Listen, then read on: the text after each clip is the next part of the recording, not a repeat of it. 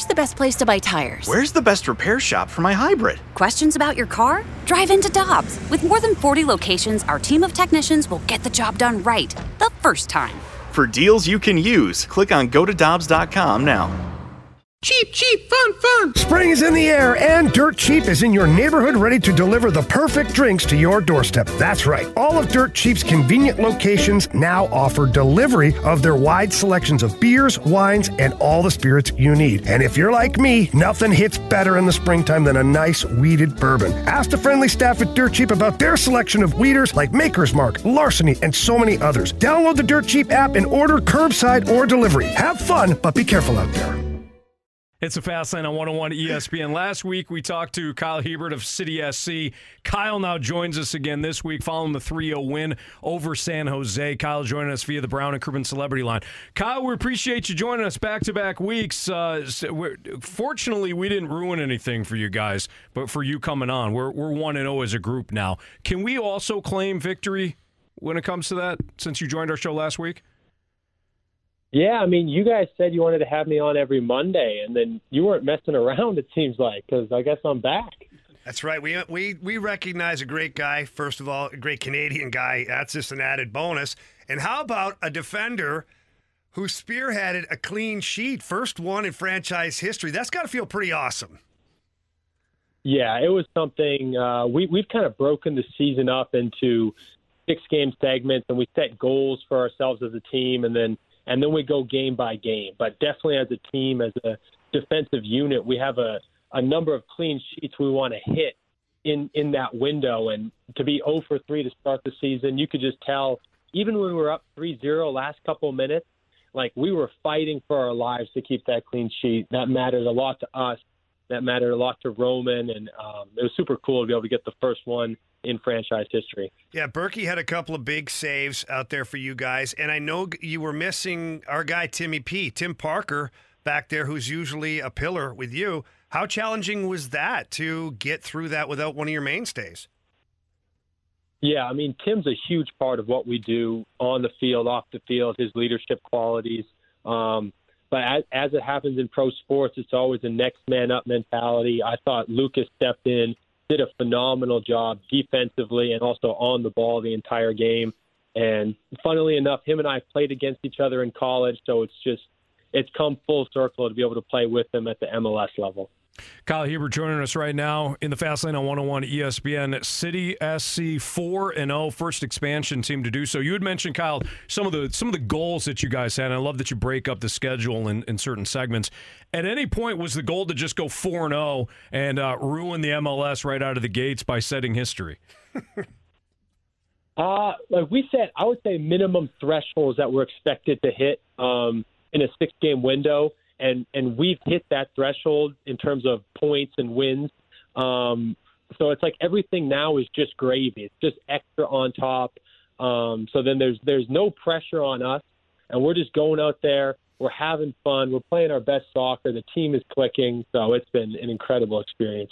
Kyles, I'm watching you guys. The first couple of games, there were a couple of backwards passes that ended up in your favor. And look, some of the critics or people who were jealous of the success of the franchise were like, well, they kind of got handed a couple of goals. I'm watching again the other night, Saturday night, watching you guys. The pressure you guys put on the opposition, it literally resulted in another back pass that ended up onto, I believe it was Klaus's foot, and I think he took it in, got a great scoring opportunity out of it. But you guys have got to be pretty happy with the way your pressure is making other teams kind of crumble. Yeah, we talk about it. Like if you put that amount of pressure on an opposition when they're so deep in their half, and their philosophy is let's try and pass through this and play out of this, eventually you're going to turn them over. So while the critics might say, oh, it's luck that they're creating a couple of these golden moments each game, it's part of our philosophy that, you keep going with this pressure and they'll have a good moment, and then occasionally, because when you have a guy like that running in your face and you're trying to make the right pass, or I think on this back pass this last game, the guy was actually trying to control it. He saw pressure coming in his face. He was trying to look up and see like he's got to make a decision really fast. The ball ends up getting past his feet to Klaus. And so I think yeah, I would say more a byproduct of who we want to be rather than that being lucky, or because it's happening every game. So it's hard to call it luck now when we keep getting. That's exactly what I was thinking, too. Enough of the lucky crap. This is real. Well, even an announcer on Apple TV said it, too. He's like, listen, people keep talking about luck and everything. Stop it with that. Kyle Hiebert, he's joining us right now on the Fast Lane on 101 at ESPN. So, Kyle, can you provide kind of a teaching moment for us on the goal that Giacchini scored, where I think it was a pass from Nelson, and it almost looked like he was going to go to Klaus, but instead the ball went to Giacchini, and he won the battle right in front of the net. From what you can remember of that play, can you walk us through, was that designed to go to Klaus, or was it designed to go to Giacchini? What is Nelson thinking there? Yeah, I mean, we're playing that game with two strikers up top, Klaus and Nico, and they're both a handful in their own manner. And so it's a transition moment. You know, Johnny Nelson gets the ball, and he's seeing maybe one, maybe both. I haven't asked him because I want to give him the benefit of the doubt. To be honest, there's a good chance he's aiming for Klaus, but that's one of those things of when you play with two guys like that, two proven goal scorers, they both got on the board, they're both going to be arriving in the box. And so it's kind of like often 1A and 1B, and you're putting the ball in a dangerous space. And Nico did a great job, getting control of it, and then a nice little toe poke around the corner to find his first goal of the year and a big one for us. All right, Kyle, another little teach us moment here as we dive into, well, not just your team, but the MLS overall.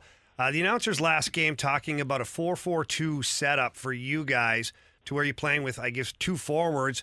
They made it sound like that was a little unusual for a Bradley Carnell team. Is that unusual? And if so, why is that unique? Yeah, I wouldn't say it's unusual. We, for the soccer fans listening who've watched the show, we've rotated, and we can rotate very, very seamlessly between playing with one striker up top defensively, so then you're pressing with one striker, versus pressing with two strikers, versus when we have the ball, playing with one striker up top versus playing with two strikers up top. So it's like in some games we'll defensively be one striker up top, and offensively we'll rotate so we have two.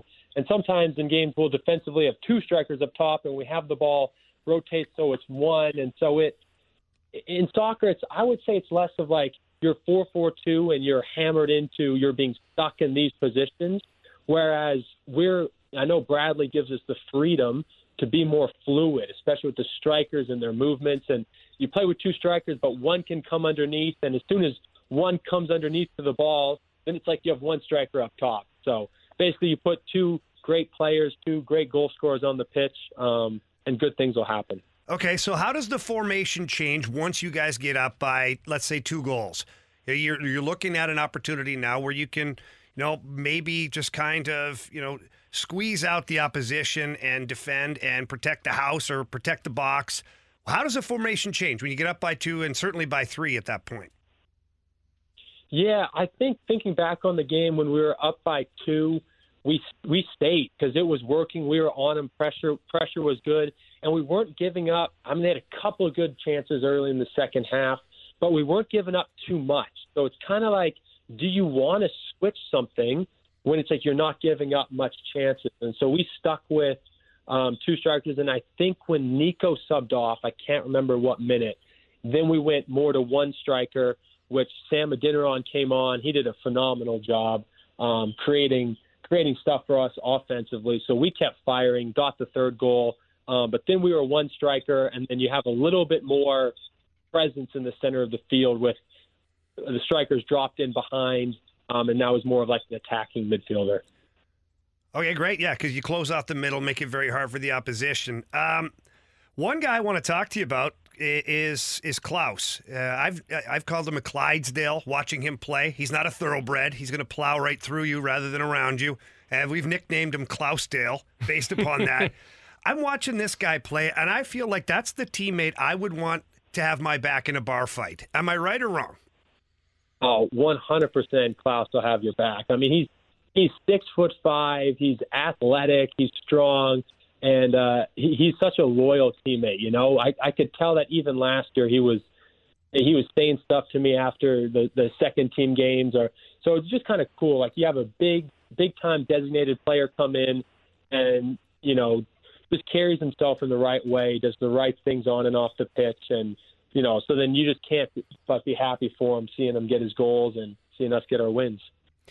Well, Kyle, you guys have been incredibly entertaining, incredibly fun to watch and follow, and you have captivated the city. In fact, you kind of already had it, but the winning that you guys have done early on and to make it look thus far, I know it's not easy, but you guys have kind of made it look easy thus far, Kyle. It has been really exciting, and we all can't wait for the next game, which will be Real Salt Lake this Saturday at 8:30. And we can't tell you how much we appreciate you coming on our show, too. Yeah, thanks very much, Anthony and Jamie, for having me on. You guys are always a pleasure to talk to. No, we appreciate it. Thanks, awesome. Kyle. Have Keep a good it going, one. buddy. All right, have a good one, guys. You too. Thanks.